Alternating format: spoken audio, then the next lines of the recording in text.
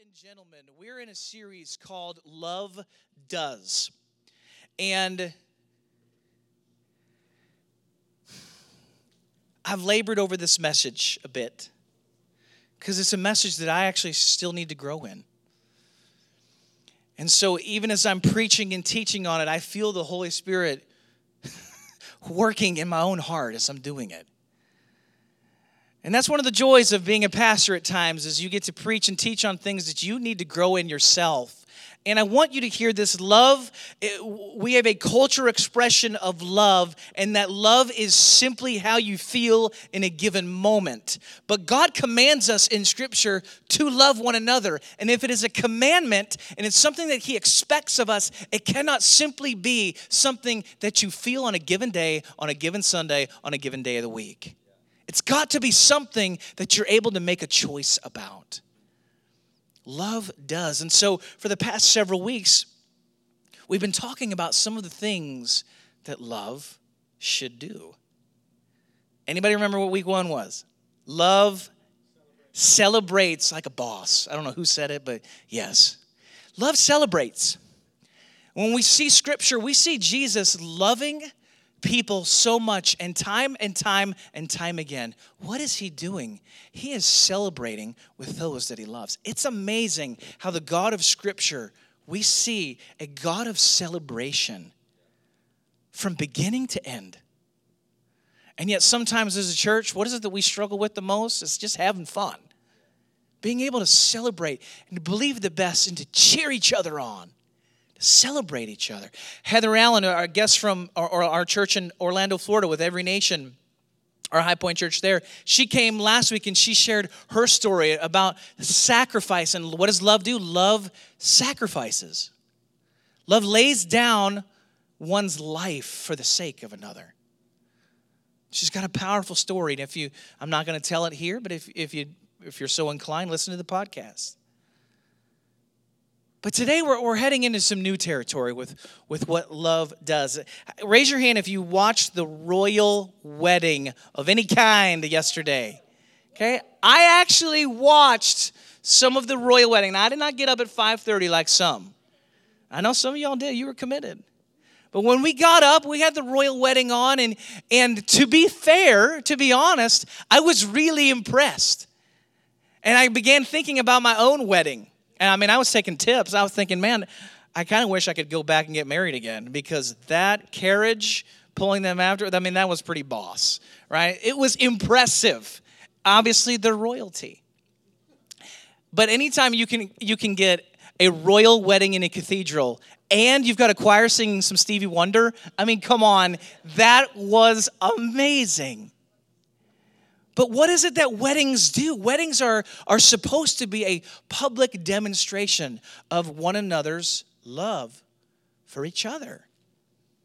And we celebrate, we honor, we sacrifice. There's a perfect picture even of the series that we're in, of all the things that we should begin moving towards or growing towards or desiring to become more like.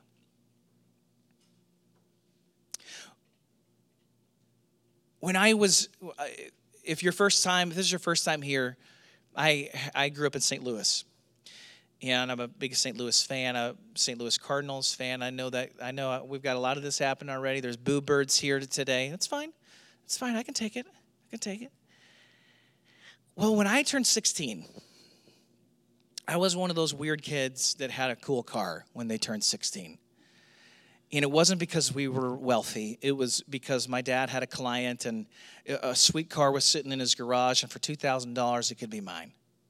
It was a 1987 black Camaro, V8, stick shift, louvers on the back. For a 16-year-old, this was a dream. I walked out to the driveway.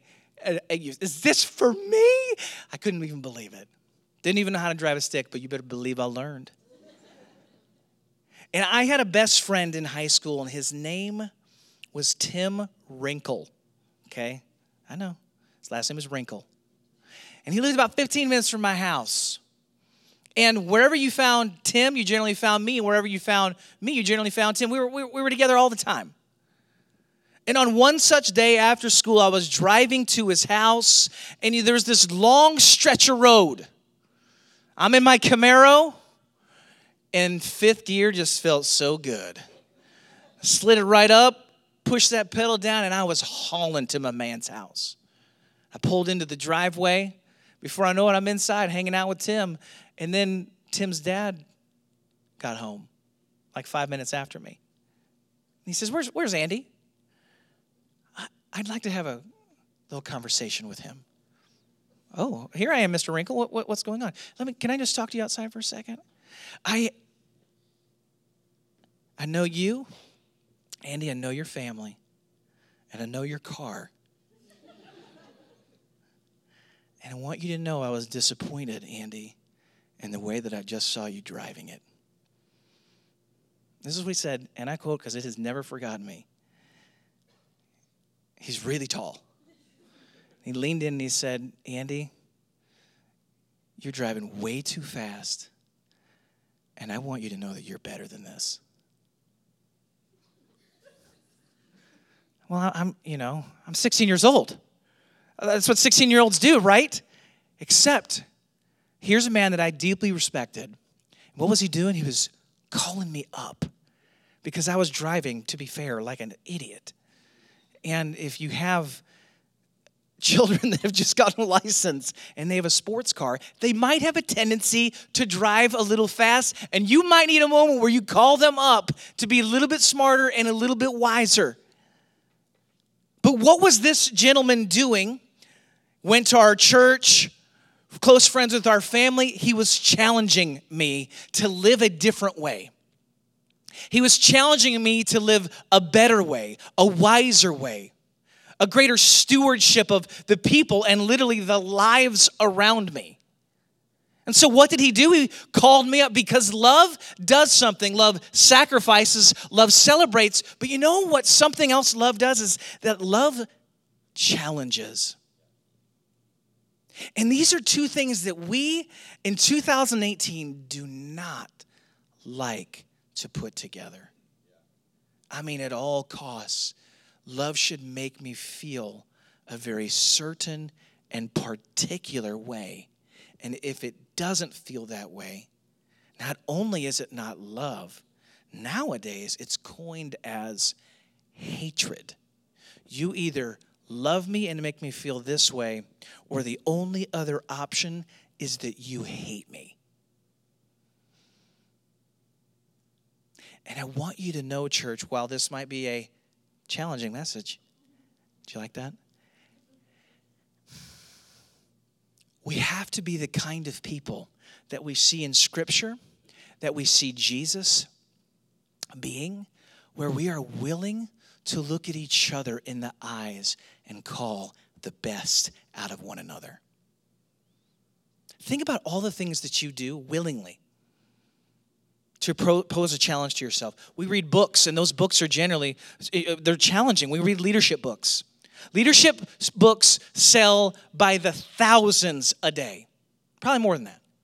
Because people like to read and be challenged to become better. We listen to podcasts. Anyone here listen to podcasts to help develop them or form them or shape them? What are you doing? You're purposely putting yourself in an environment where you're going to be challenged. We watch TV shows and movies, and there are times where I walk away and I say, man, that was good. And man, that's challenging me. It's making me think. It's making me wrestle. And I want to begin this morning talking about how your love should challenge not only yourself, the Holy Spirit should be challenging you, but the way that you love people. It shouldn't feel abrasive and it shouldn't feel like sandpaper, but someone that really loves someone else is willing to stick their neck out and call the best up and out of someone. Father, be with us as we're getting into this message this morning. God, help us to grow in this area. If we're too heavy and hard in this area, help us to lighten up. If we're too passive or shy in this area, help us to become more bold. God, help us to love like you love. Amen. When is the last time you challenged someone to think about their faith?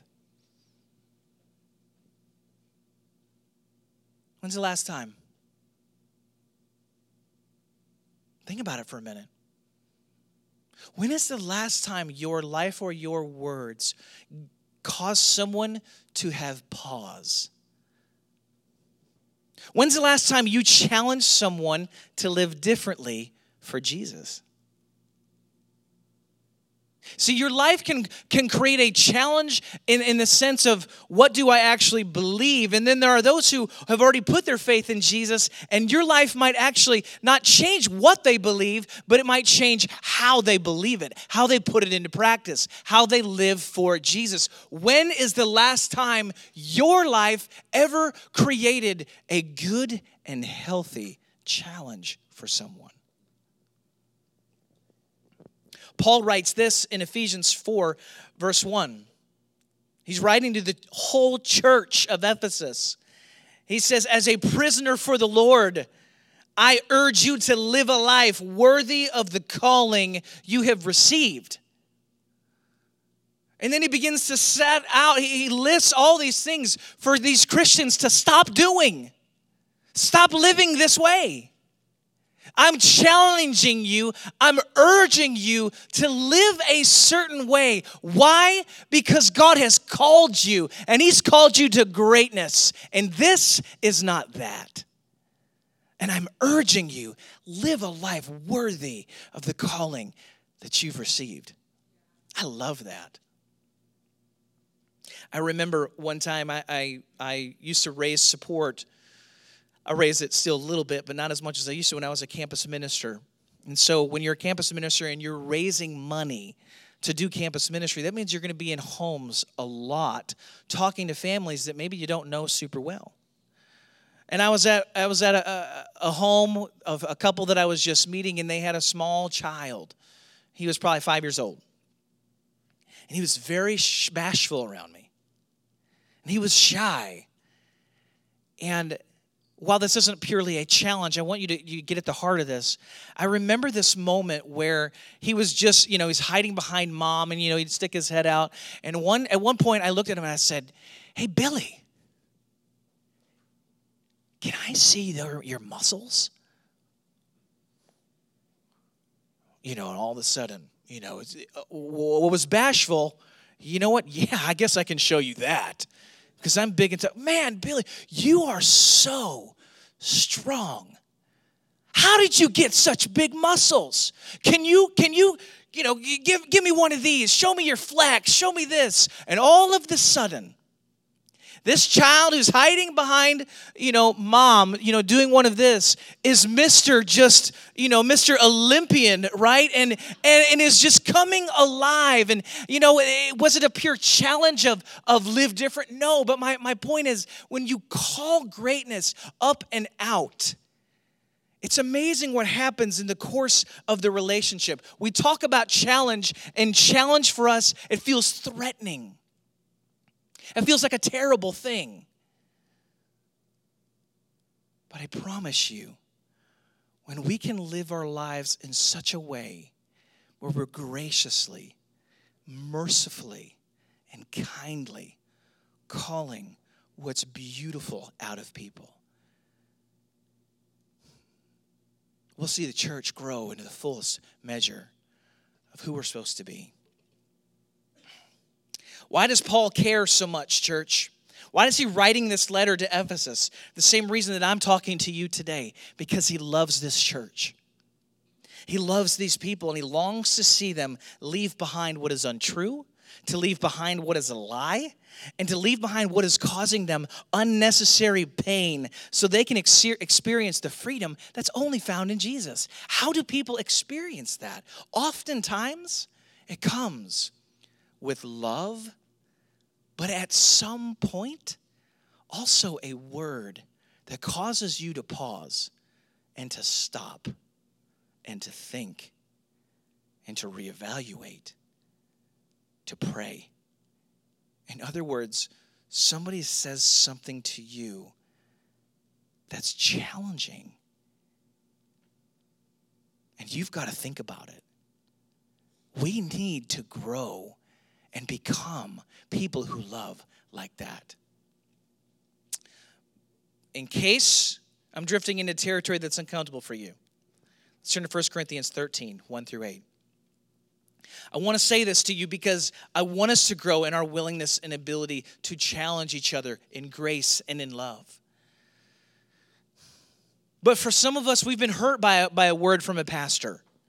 We've been hurt by somebody that we love. We've been hurt by the way and manner in which somebody has spoken to us. And so even as I'm talking about such things, it's filtered through personal pain. And I hear that. I'm not dismissing that. So here's what I'm doing today. I want to talk about us growing in love and our willingness to graciously and lovingly challenge each other and even our community. But here are the guardrails in which we do it. 1 Corinthians 13, if I speak in the tongues of men or of angels, but do not have love, I am only a resounding gong or a clanging cymbal. If I've got the gift of prophecy and can fathom all mysteries and all knowledge, and I have a faith that can move mountains, but don't have love, I'm nothing. If I give all I possess to the poor and give over my body to hardship, that I may boast, but do not have love, I gain nothing. Well, what is love? Here's what it is. It's patient. It's kind. It doesn't envy and it doesn't boast. It isn't proud. It does not dishonor others. It is not self-seeking. It is not easily angered. It keeps no record of wrongs. Love does not delight in evil, but rejoices with the truth. It always protects, always trusts, always hopes, always perseveres. Love never fails. I'm growing in that. In loving people like that. Chances are you are too. But that's one side of this, that we would love like that with patience, with gentleness, that we would love with perseverance. Okay? Proverbs 29:22 says this, though, that an angry person stirs up conflict and a hot-tempered person commits many sins. I've been a hot-tempered person before. I've been a person who runs into conflict, throws himself into it. True story. Don't like that.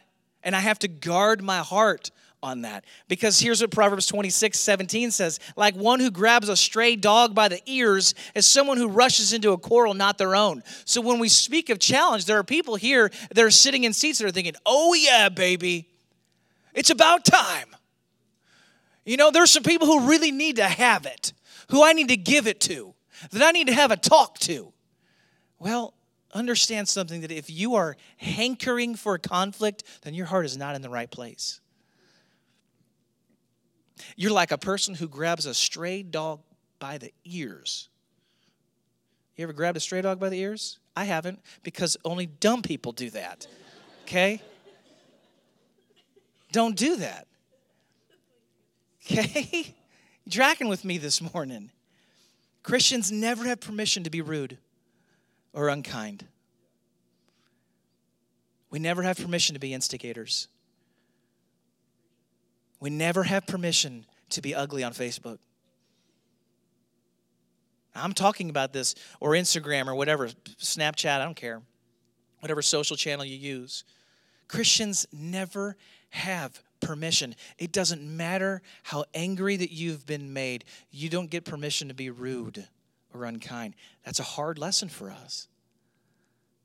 How many of you, maybe it's been you, it's been me before, where you get into a tangle on social media and it drifts into territory that's just no longer righteous. And all of a sudden there's character assassinations and, keyboard terrorists and all the things that happen. You know what I'm talking about? God has called us to graciously and lovingly be the kind of people who are willing to challenge one another. But that doesn't mean that now you have license to be unkind or to demonstrate a lack of patience or a lack of perseverance, or that somehow you have permission to be rude. You do not. And when you do, you discredit Jesus and the Holy Spirit working in your life.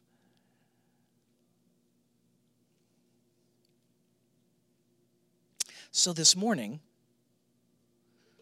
with the time I have, I've drifted into territory for this series that is very practical for us. Love does, which should imply that there's going to be a set of actions, right? And so this morning, I'm giving you 4 ways for you to challenge the people around you. 4 ways to love like Jesus and challenge your relationships to follow him. I'll say that one more time. 4 ways for you to follow Jesus. Love like Jesus and challenge your relationships to follow him. This is what we're after. I want to follow Jesus better. You know how oftentimes I follow Jesus better is by somebody helping me do it. But then I get to in turn help someone else do it. And so here are 4 ways. And they are probably going to be, on some measure, challenging. Isn't that beautiful how it all works out? Number 1, we must aim to love rather than aim to be liked. Many of us are aiming to be liked rather than aiming to love like Jesus loved. And when we aim to be liked, guess what never happens? We never have a moment with the relationships that we've been building with, that we've been laying our lives on. We never get to a place where we're able to speak about the honest truth of who Jesus is. We never get there. If we aim to be liked, then the bar continually is moving for what it means to have relationship with Christ. Because the last thing I ever want to do is possibly hurt someone's feelings or have them walk away. You need to understand that Jesus loved people fiercely, and he was also completely unafraid of people walking away and leaving him. And I will say this, and it is a bold thing to say, but I'm going to be bold with you this morning. If your love for people and your commitment to love like Jesus has never cost you a relationship, then this is probably an area where you need to grow in. Because I promise you that as we're building friendships with people who don't know Jesus, or you're building friendships with people in the church who want to just serve God a certain way, and your life begins to challenge them, people don't like that. And they generally respond one of 2 ways. Get away, or would you help me? There's rarely any middle ground on it. And I'm not inviting you this morning to drive relationships away, far from it. But there is a cost of loving like Jesus loved. Check this out in Mark 10, verse 17. As Jesus started on his way, a man ran up to him and fell on his knees before him. Good teacher, he asked, what must I do to inherit eternal life? Why do you call me good? Jesus answered. I love that question. No one is good except God alone. You know the commandments. You shall not murder. You shall not commit adultery. You shall not steal. You shall not give false testimony. You shall not defraud. Honor your father and mother. Teacher, he declared, all these I have kept since I was a boy. Jesus looked at him and loved him. And back that up. Jesus looked at him and he loved him. Jesus loved this young man. One thing you lack, he said. Go sell everything you have and give to the poor, and you will have treasure in heaven. Then come follow me. At this, the man's face fell. He went away sad because he had great wealth. Now, there's so much to unpack in this passage, and I'm not even going to unpack any of it. I'm just demonstrating to you this idea that Jesus was really great at loving people, building relationships with people, and then calling him to follow him. Go and sell everything you have. I can't even imagine a greater challenge in 2018 for our culture. Go give up everything you have. Come back, and then we'll talk. This guy was obedient. He'd grown up in the synagogue. He'd gone to church. I mean, come on now. This is a guy you're looking at grooming for pastoral ministry. This is a guy that's on his track to, he's going to be the elder of a church one day. Think about it. If that guy walked into a church nowadays, he would probably be leading a life group within a couple weeks. Right? I mean, come on. This guy's exemplary character. And Jesus steps up to the table. I don't know sometimes if Jesus would even be invited onto today's ministry teams. This is hardcore. I'm not suggesting you go tell anybody this, by the way. Oh, you want to follow Jesus? Well, you need to go sell your house and everything you have. Then we'll talk. Then I'll invite you to church. No, probably not the best route. But you need to see that this is our Lord and Savior, who is the perfect demonstration of mercy and kindness and gentleness. Even in this moment, he isn't angry, he isn't hard-hearted, he isn't heavy-handed. Yet he offers a challenge that this man walks away from sad. And there are people that will inherently walk away from you and relationship with you. And I have good news and bad news. Number one, it's okay. But number two, we need to live the kind of life that honors God enough to where our life literally is a challenge to the people around us. Does that make sense, church? You guys with me today? You tracking with me? Your life should challenge the people around you in a good way, in a loving way, in a gracious way. I'll keep going on this because Dr. Greg Ogden, he's an author, he's a professor at Fuller Seminary. He says it like this, that discipleship is an intentional relationship in which we walk alongside other believers in order to encourage, equip, and challenge them in love to grow towards maturity in Christ. To challenge in love, meaning we should be able to look at each other inside these four walls and spur one another on to greater faith. And sometimes that means having conversations about, hey, your mouth, your attitude, you complain, there's bitterness, you're heavy-handed, you're angry, you got a bad attitude, I don't know. But to be kind with one another and to challenge one another in love, to be able to say, hey, how are you doing? You doing okay? Because I kind of noticed this. First off, let me just ask how you're doing.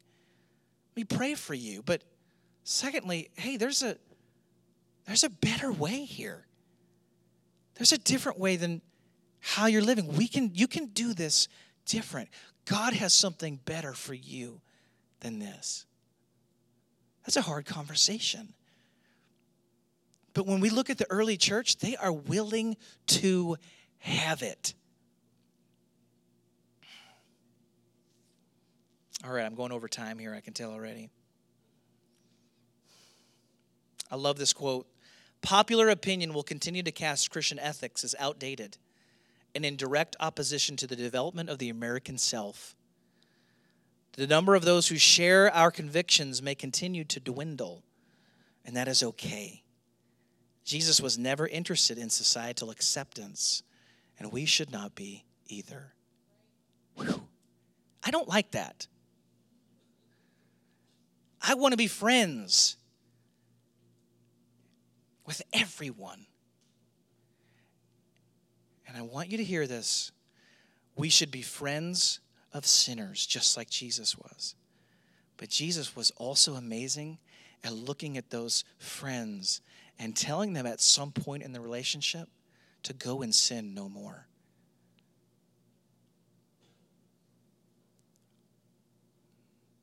We've got to grow in that. Number two, be bold in who you are in Jesus. Proverbs 28:1 says, the wicked flee, though no one pursues, but the righteous are as bold as a lion. One of my favorite verses in all of the Bible, the righteous are as bold as a lion. Actions speak louder than words, but actions lack context without words.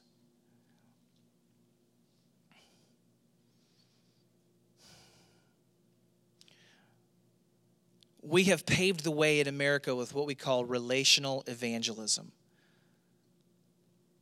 And I want you to know that as a cultural, theological test on the fruit of relationship evangelism, while people have developed great friendships, what it has not done has helped people actually step, from a statistical standpoint, further into relationship with Jesus, by and large. Obviously, there are plenty who have. But most people need someone willing to speak to them. Most people need a conversation at some point. I'm not suggesting not laying your life down for the sake of a friendship or a relationship. I am. But at some point in that relationship, you also have to have the courage to speak. Because your actions, while amazing and cheery, and wow, isn't that person great? It lacks context for why you are the way you are without words.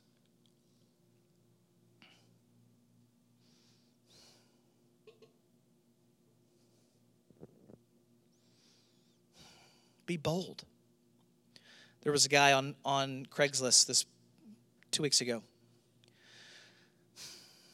I meant to bring the picture for you. I'm looking for stuff for, I've got some exercise equipment I'm looking for, and different things I'm searching on Craigslist for all the time right now. Dining table, et cetera, et cetera. You don't need to bring me yours in case you think that was a passive way of getting a free dining room table. It's not. But there was a guy on it. It's clear as day. And he was offering his services, and this is on the rise, by the way. And he said, I've recently made a pact with the demon Azazel. I'm dead serious. I've learned a lot. My friends and I have learned a lot. And if anybody would like access to the information I've received from this pact I've created with the demon Azazel, let me know. I'd love to get together for coffee and talk to you about it. This is on Craigslist. Okay? Now, a good friend of mine who's one of the leaders right now in the Midwest civil rights, his name is Jonathan Thomas.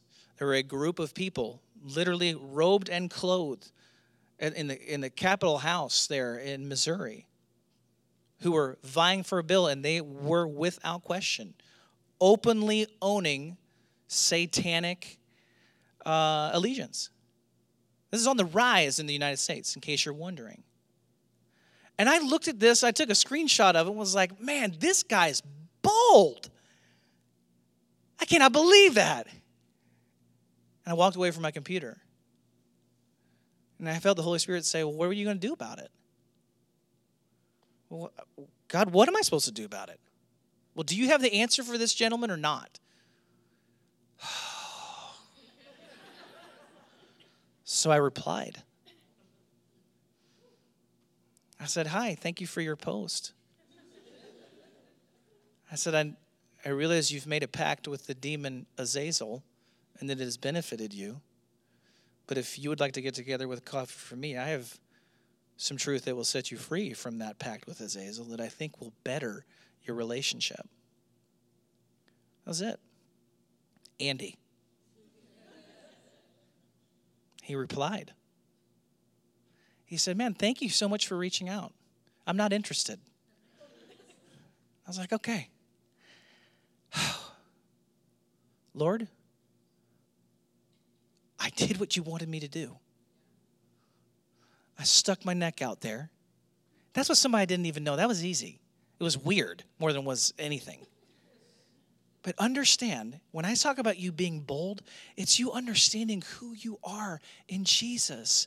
And if he hasn't saved your heart and you don't have the hope for the world, then what do you have? And when people are broken and hurting and in need, and we are keeping this to ourselves because of fear of rejection or the fear of man, then we are doing a disservice to our city, our community, and the people who desperately need to know Jesus. You guys with me? Number 3. This is where I have to grow in asking questions. You want to love people well, and you want to love in a way that challenges other people well. Guess what we get to grow in then? You need to become a great listener and a great question asker. Amy is masterful at this, my wife. She had a friend over to the house just the other day, this past week, and she doesn't know what we do for a living. She doesn't know. And she went off on church. Specifically, churches that have a band. An electric guitar, churches that raise their hands. All right? And Amy's just sitting there drinking her coffee. And her friend is talking about her other friend who started going to this church, and now her life is totally changed, and all she wants to do is go to this church. And the friend that was in her house is just saying how weird that is. And Amy just looked at her and she said, over coffee, "What? Why do you think that is? Why do you think that your friend is so excited about this church?" Well, blah, blah, blah, blah, blah, blah, blah. Well, why do you think that is? Why does it bother you so much? Why, how, what? And it doesn't take too long for the heart to open up. And the reason for why people are acting, believing, not trusting, not sure, unclear, it opens up good questions and a willingness to listen. It's amazing how your life will challenge them to think differently. It is a challenge to pause and reflect and to actually postulate an answer for why you believe something. And the reality is most people don't know why they believe what they believe. And now you have an opportunity to lovingly challenge them to believe something different. And then lastly, I'm going to close with this.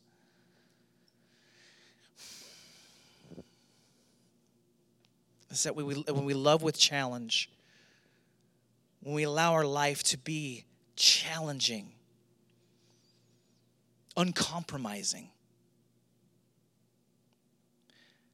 we should be the kind of people who are rooted and grounded in prayer at all times. Just be prayerful. Thessalonians, chapter 5. Rejoice always, pray continually, give thanks in all circumstances, for this is God's will for you in Christ Jesus. See, if we're going to challenge our relationships to follow Jesus, if there's ever going to be the Holy Spirit knocking on the door and conviction to set place, if you're going to have the right attitude and the right heart and the right mindset, you know what you need to be doing? You need to be intentionally praying for the people in your life. You need to be praying for the people that you're sitting next to at church. You need to be praying for the people that you're in life group with and small group with. God, I'm praying for this person. Would you open their eyes? God, would you help me to be the kind of friend that they need? Lord, I don't know how to speak to them about this, but God, would you open up a door? Would you create an opportunity for conversation to take place? We're prayerful.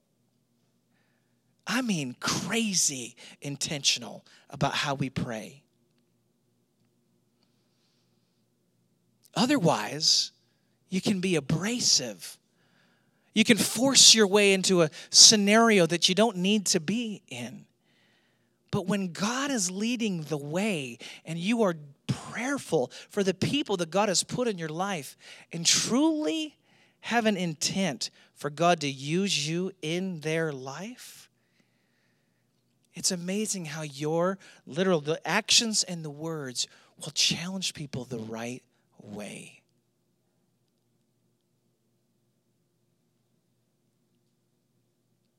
And now it's something as simple as somebody's over at your house for a cookout. You're grilling, you're barbecuing, and you're laughing about shows. It's something as simple as you not watching a show and they're wondering why. And all of a sudden, the door opens to talk about what God has done in your life and why you make the decisions that you make. See, God has called us to love, and to love in such a way that we challenge the people around us, inside the church and outside the church. It's gracious. It should be kind and gentle, patient, joyful, hopeful. But it's still a challenge nonetheless. Amen. Father, be with us this morning. God, as we aim to love, not just to be liked, as we aim, God, to be the kind of people who are bold with who you are and what you've done inside of us. God, we're asking that you would help us, Lord, be the kind of people who listen first and ask questions, that we'd be slow to speak.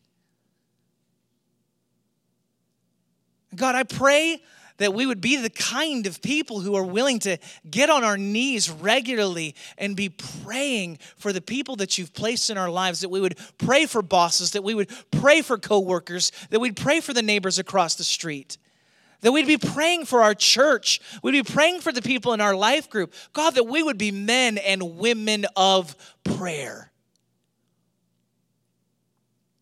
believing the best in one another. God, this is our hope, and this is our prayer. Help us to love. Help us to love in celebration. Help us to love in sacrifice. And help us to love in willingness to challenge those who we are walking with.